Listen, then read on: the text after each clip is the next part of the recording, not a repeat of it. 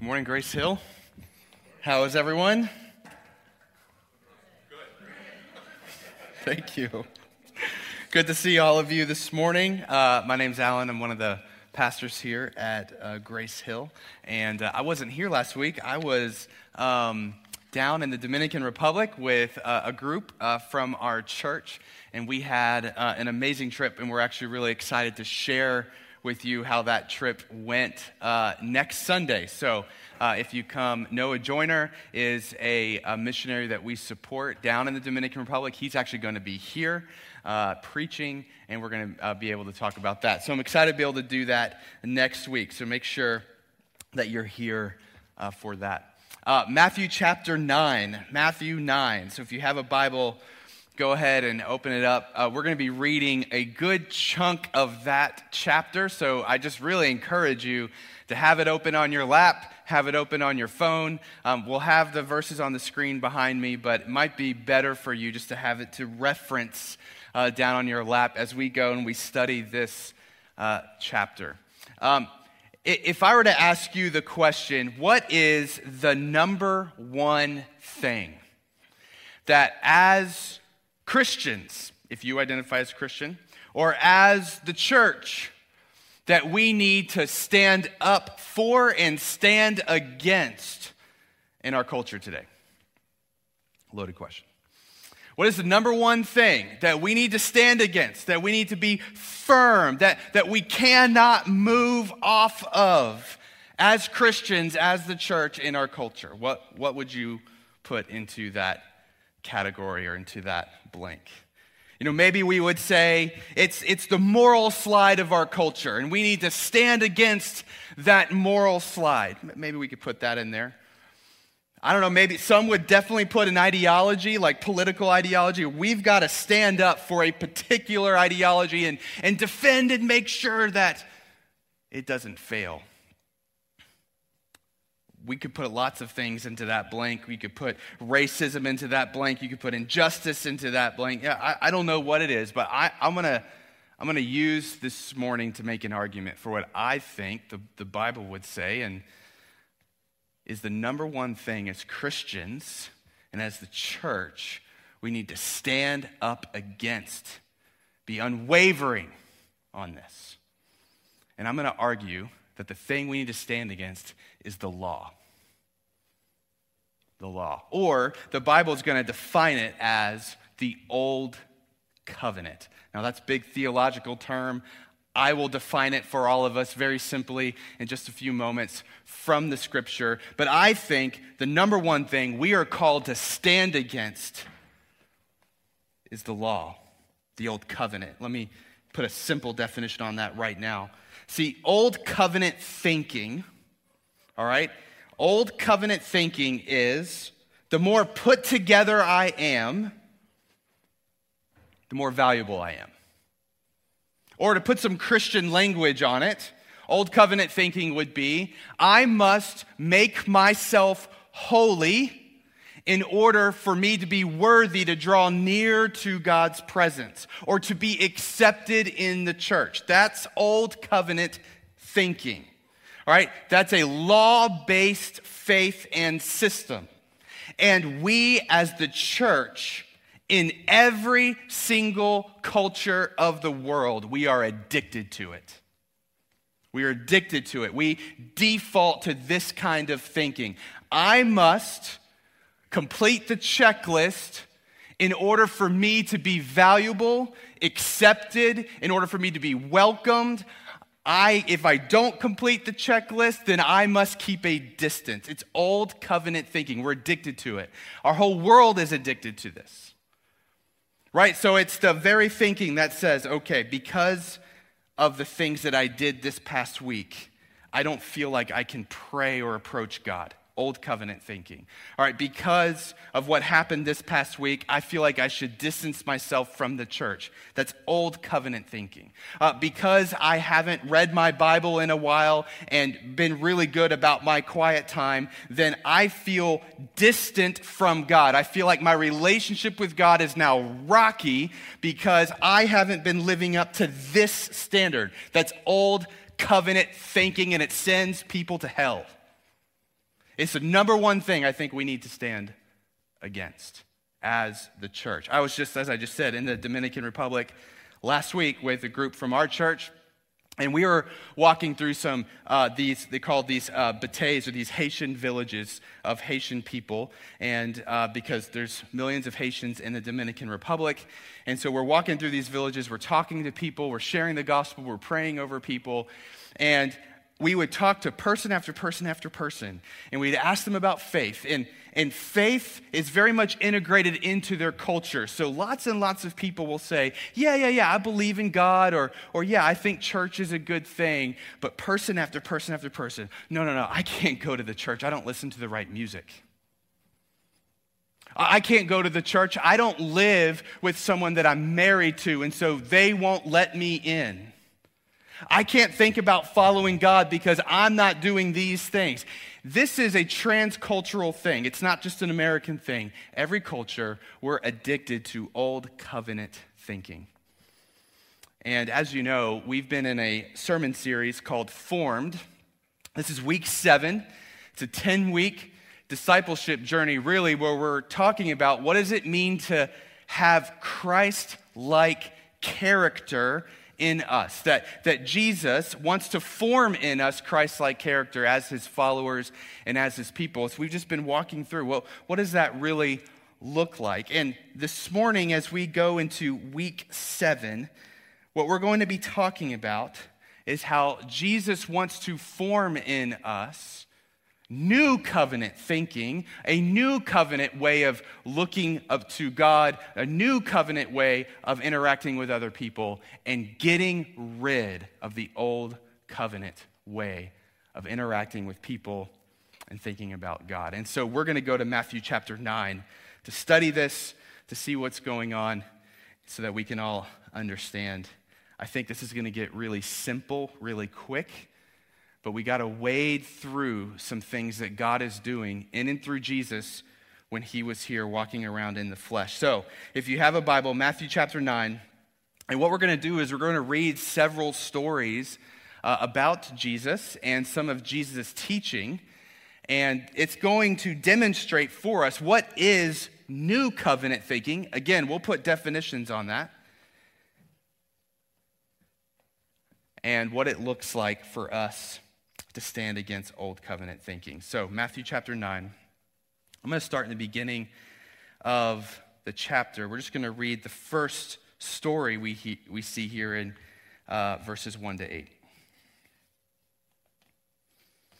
And getting into a boat, so this is Jesus, he crossed over and came to his own city. And behold, some people brought to him a paralytic, lying on a bed.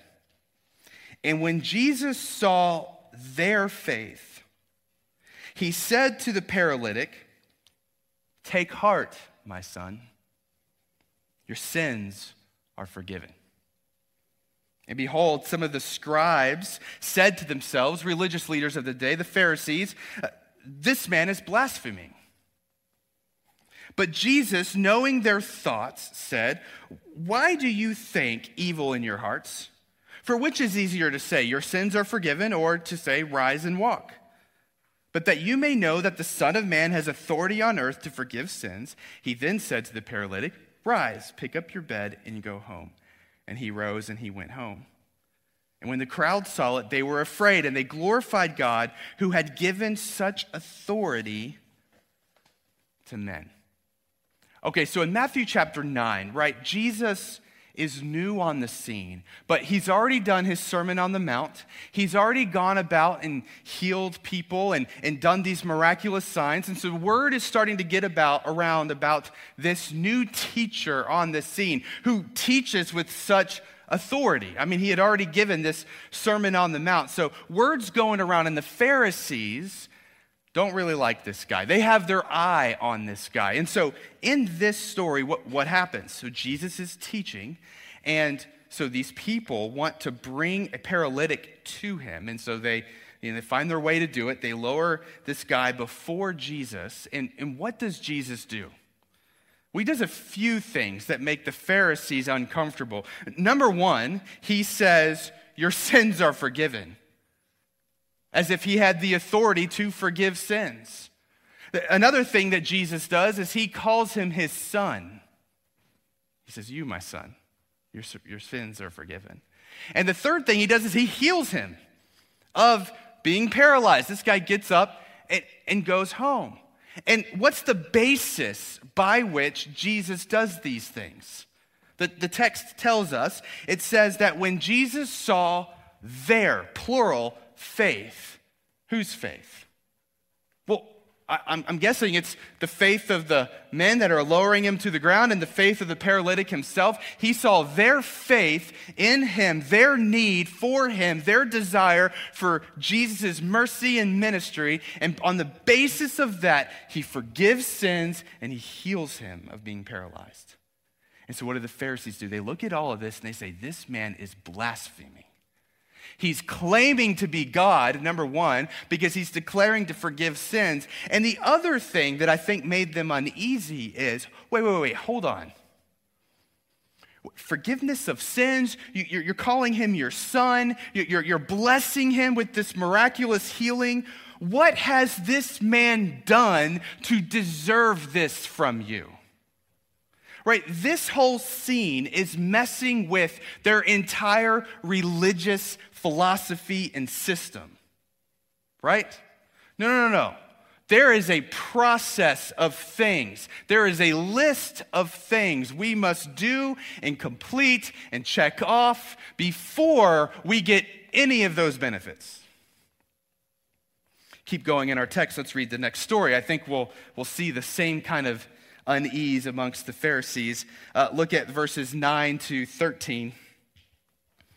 As Jesus passed on from there, he saw a man named Matthew sitting at the tax booth, and he said to him, "Follow me." And he rose and followed him. And as Jesus reclined at table in the house, behold, many tax collectors and sinners came and were reclining with Jesus and his disciples. So just picture, table, lots of food, good conversation, laughing, enjoying one another's presence and company. Verse 11, and when the Pharisees saw this, they said to his disciples, "Why does your teacher eat with tax collectors and sinners?" But when Jesus heard it, he said, "Those who are well have no need of a physician, but those who are sick. Go and learn what this means. I desire mercy and not sacrifice. For I came not to call the righteous, but sinners." All right, so Jesus is this popular teacher. Jesus is performing all of these miraculous works. That the Pharisees have their eye on him, and this scene just does not compute with their religious operating system. Like, wait, Jesus, you're in a house with people who are unclean. You're in a house with people who don't deserve to be communed with. And you're eating at a table, and you're doing it with tax collectors. Like tax collectors, these are Jews that have now become employed by Rome, the occupying force of the land, and are now ripping off their own countrymen and sending taxes to Rome and pocketing what they put on top. So like these are traitors.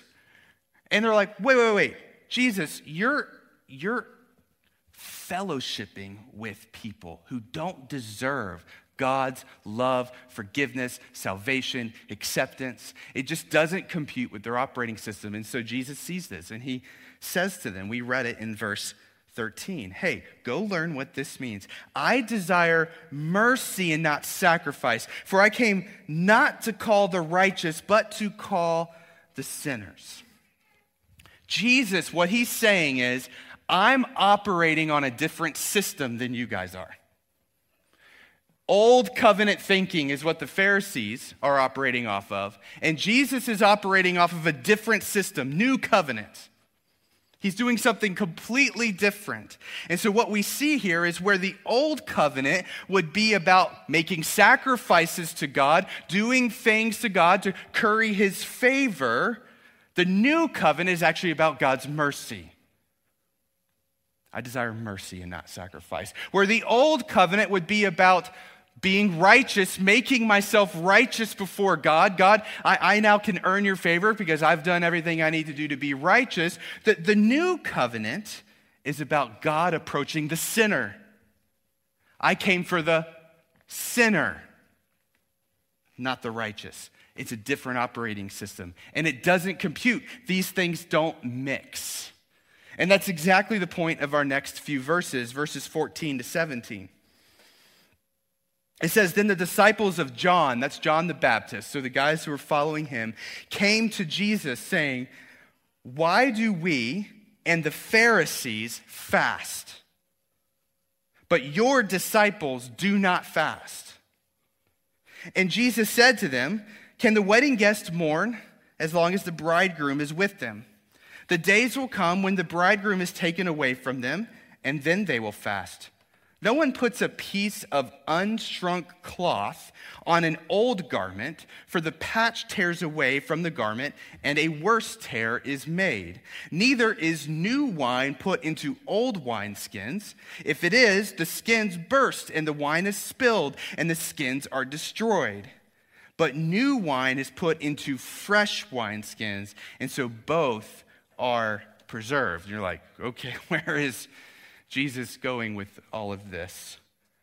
Jesus is talking about the differences between the old covenant and the new covenant and how they do not mix. They are not the same thing. So the disciples of John come up and say, hey, how come your disciples don't fast? Well, there's only really one day out of the year in the law that the people of God are called upon to fast. That's the Day of Atonement. But what we know from Second Temple Judaism, what we know from the way Judaism was practiced of the day, that most devout Jews fasted twice a week. This was part of their rhythm. That's probably what John's disciples were doing. And so they're wondering, wait. Hey, we've been watching you guys, following you around. You don't fast like we fast. What's up with that?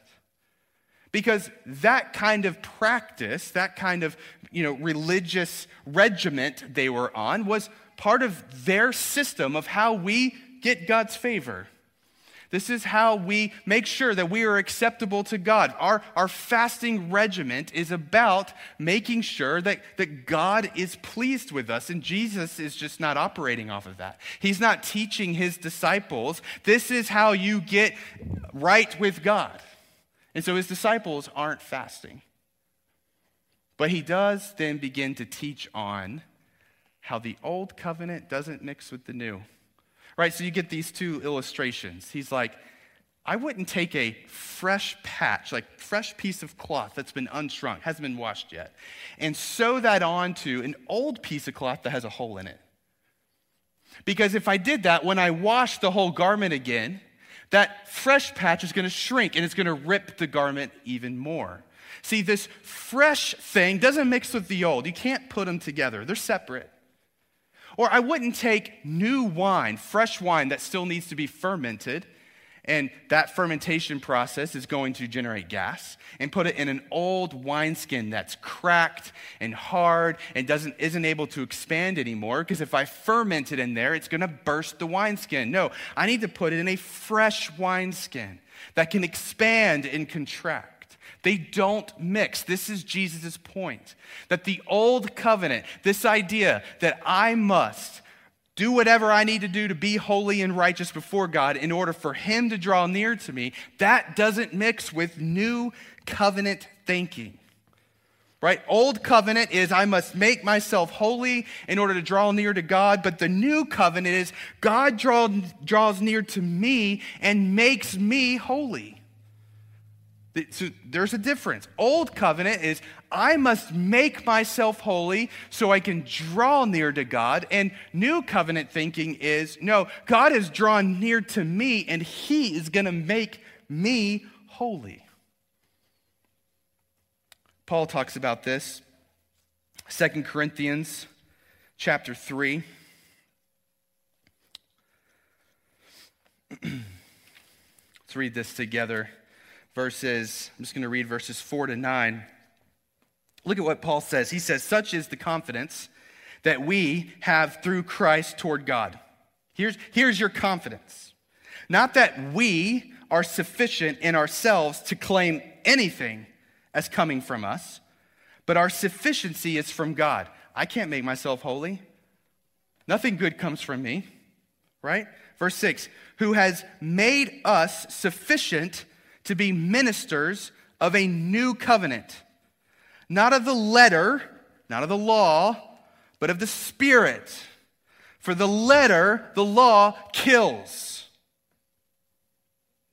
but the Spirit gives life. Now, if the ministry of death, that's what Paul's calling the Old Covenant, by the way. So if you're like, Alan, you're going pretty strong against the Old Covenant. I'm just following Paul's example, right?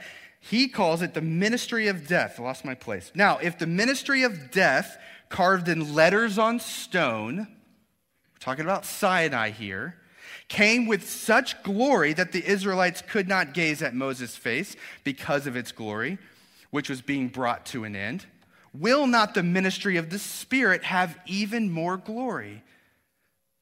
For if there was glory in the ministry of condemnation, Old Covenant, law, the ministry of righteousness must far exceed it in glory. What's Paul saying? The Old Covenant, that's the ministry of death. That's the ministry of condemnation. It is over.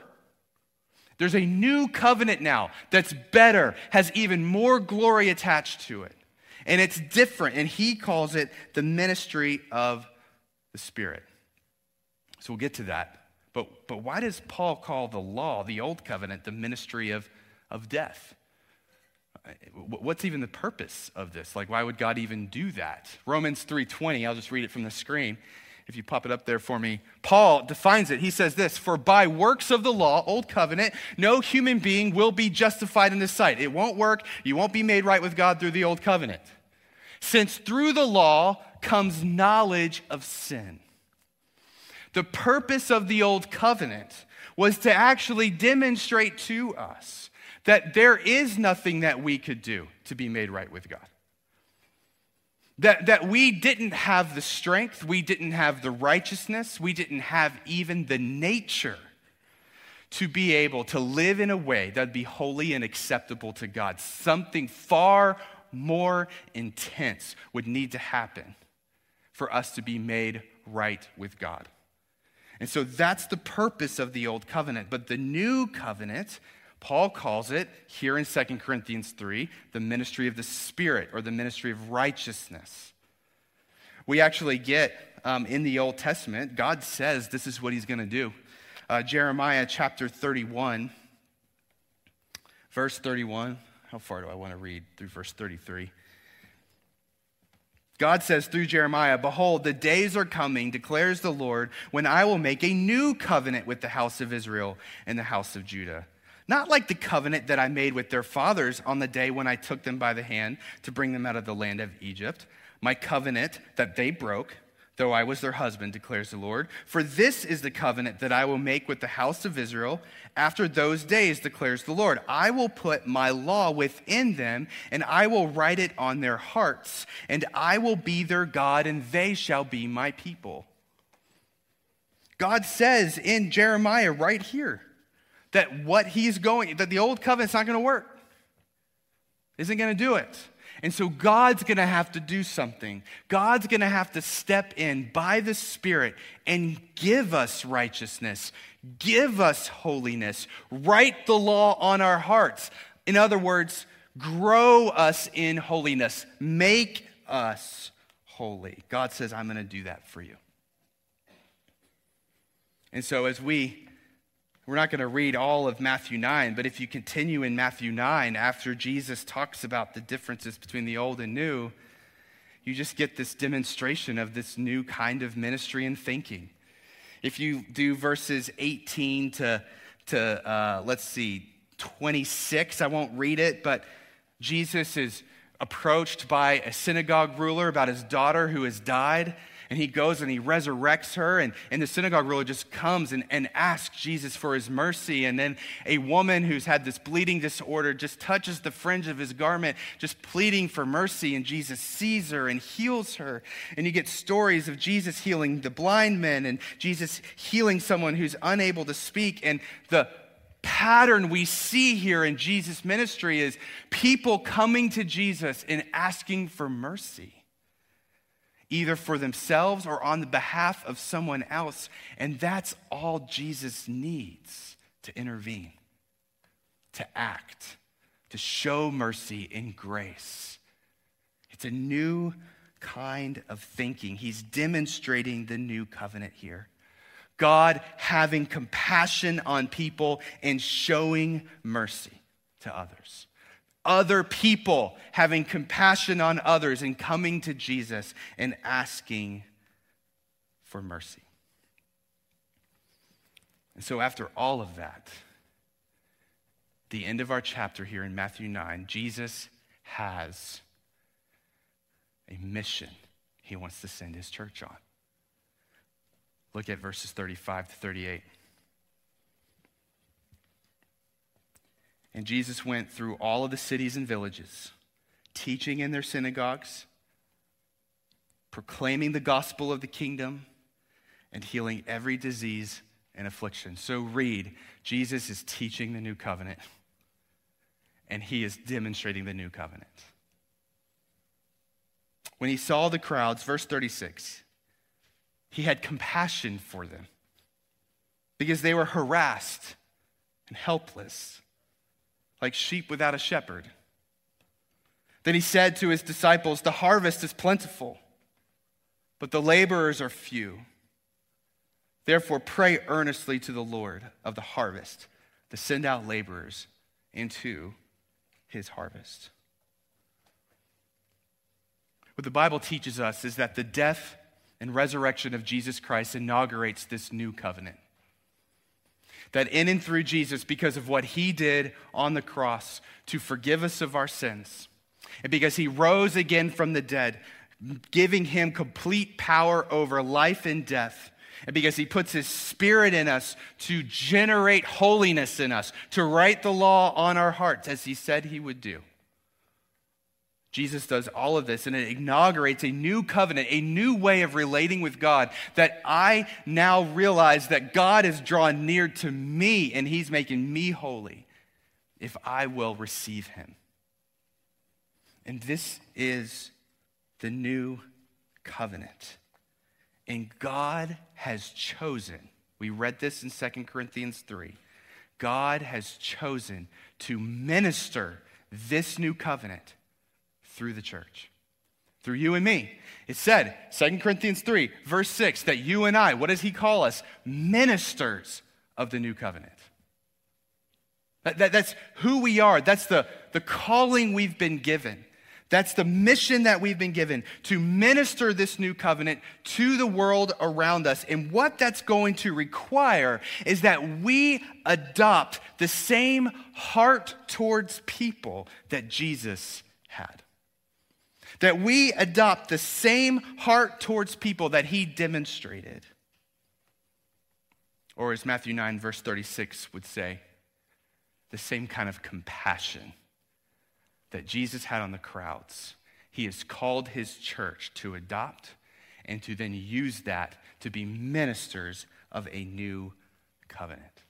We are called to have, as God's people, as a part of our character, new covenant compassion.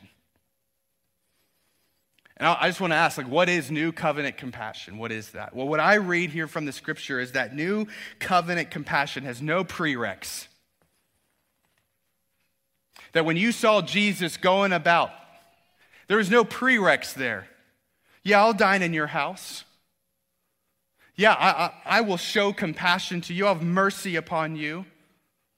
Like Jesus didn't go about and ask people to say a sinner's prayer before he showed them compassion. Jesus didn't go to understand what their potential ideology was before he showed compassion. Jesus didn't assess their motives before he showed compassion. There was no prereqs. That the prereq to receive the compassion of Jesus was essentially they're human, made in God's image. And yes, they need to receive his mercy. They need to understand their need for his mercy. But it wasn't anything that they did to earn his love and his compassion. This is new covenant compassion. We see Jesus move toward the lost, the sinful, the broken, the poor, the hurting, the oppressed, tax collectors, frauds, criminals, prostitutes. We see him draw near to all of these people with new covenant compassion. Like new covenant compassion, it isn't worried that you might get taken advantage of. New covenant compassion isn't worried that you might be guilty by association with certain people. New covenant compassion isn't worried if the religious leaders will approve of what they're doing. New covenant compassion doesn't have a political calculus attached to it. It's not worried if it will kill the vibe of our church. Doesn't get distracted with the debates of the culture over what social justice is and what it's not. It's not calculated like that. New covenant compassion is willing to sacrifice comfort, familiarity, resources, social standing, political power even, so that the lost and the broken and the hurting and the oppressed can experience the love and the mercy of Jesus. And God is calling his church to take a stand against old covenant thinking, old covenant culture, old covenant ways of looking at people, treating people, old covenant thinking that turns churches into factories of shame instead of factories of mercy. My question for the church, not Grace Hill alone, but the church all over, is what covenant are we declaring to the world? As they look upon the things we preach and the things we say and the things we support and the way we treat each other and the way we treat our neighbors, what covenant are we displaying to the world? Are we displaying an old covenant that says you are only valuable based on how put together you are? You're only valuable based off if you agree with us in all the things that we think or not. There's a lot of things you're going to have to clean up before you'll be accepted into our social circles. Or are we declaring to the world a new covenant thinking that is led out with new covenant compassion, radical compassion? I mean, this idea right here, this kind of character that Jesus wants to form in us, this compassion, this is really the aim and the heart of this entire formed series, because this is the call that Jesus has sent us on. When he says that the harvest is ready, but the laborers are few, I don't think he's just saying, who are the people willing to go share their faith? I think it's that. But who are the people willing to go out and show the kind of compassion that Christ has shown us on people? And I don't know about you, but I'm sick and tired of the way the church keeps displaying itself to this world. I'm sick and tired of how we engage in the political conversation. I'm sick and tired of all of the moral arguments and all of the ways that we shame people when the very call that would have been placed upon us is that we would be ministers of the new covenant, not ministers of the old. And it makes me proud of you, because when I see this church, and this is by God's grace, I see a compassionate people. I see people who love this town well. I see people who are welcoming to anyone who walks through those doors, no matter what's going on in their life. I see people who give space for one another. That's the very thing that Christ has called his church to do. And so I just want to close with just asking the question, okay, what does it look like to grow in compassion? Because here's the thing about compassion, and I've taught a lot about this, so you've heard me say this before. But when we read the word compassion in the Gospels, so here in Matthew 9 and other places, the Greek word there is splagnizomai, and it literally means a lurch of the bowels. Compassion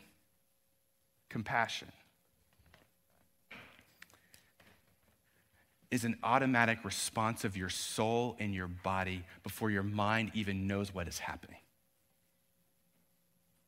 Compassion is when your body sees something, a person, a situation, and it kind of lurches. and desire to help, care, serve before your mind can even attach language to what's going on inside of you. That's what compassion is. It's not a switch we can turn on and off.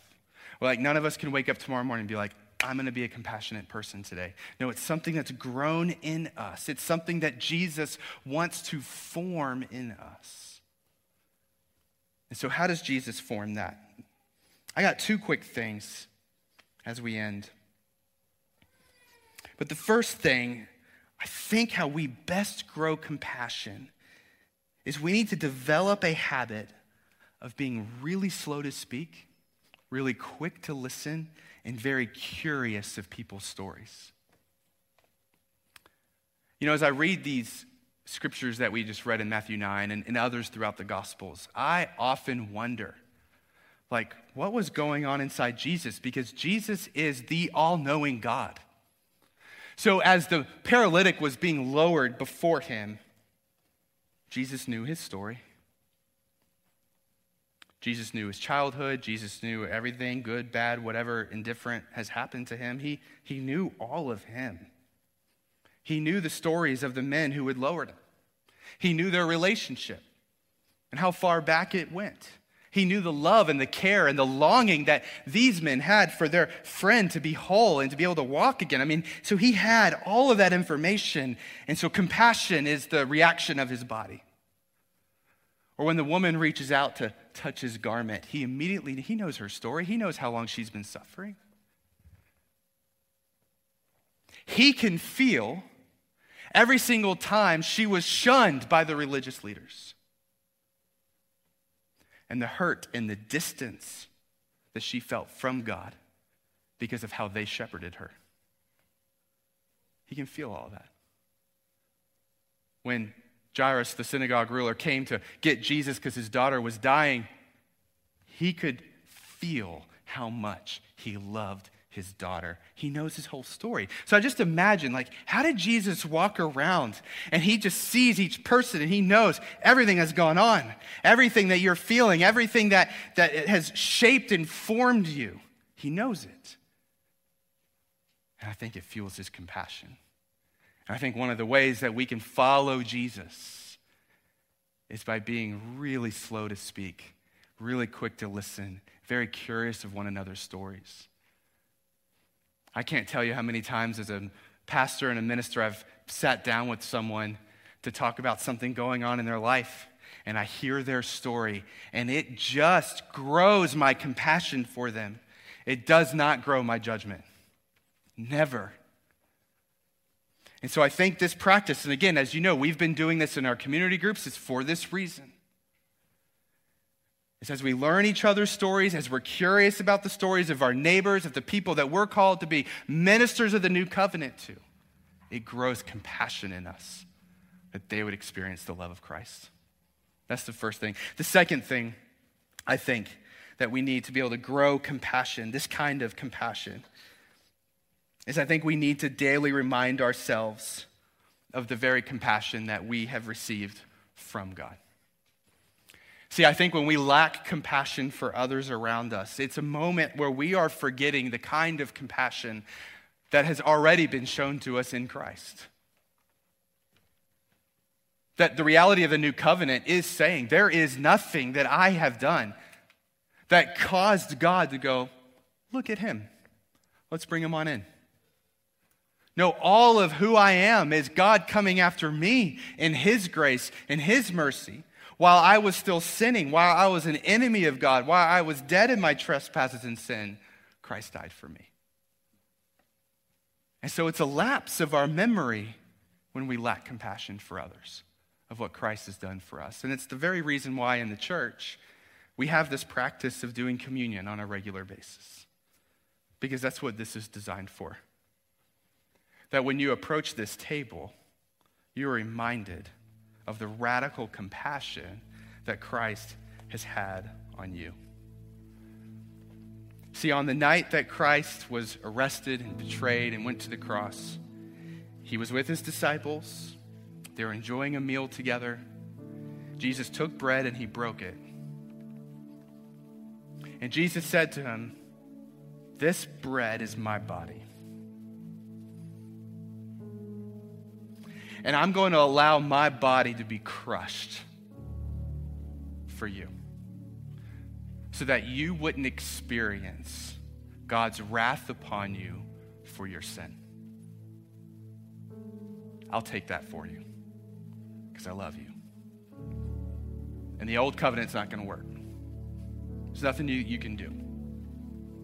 You got to let me do this. You got to let me go to the cross and come after you.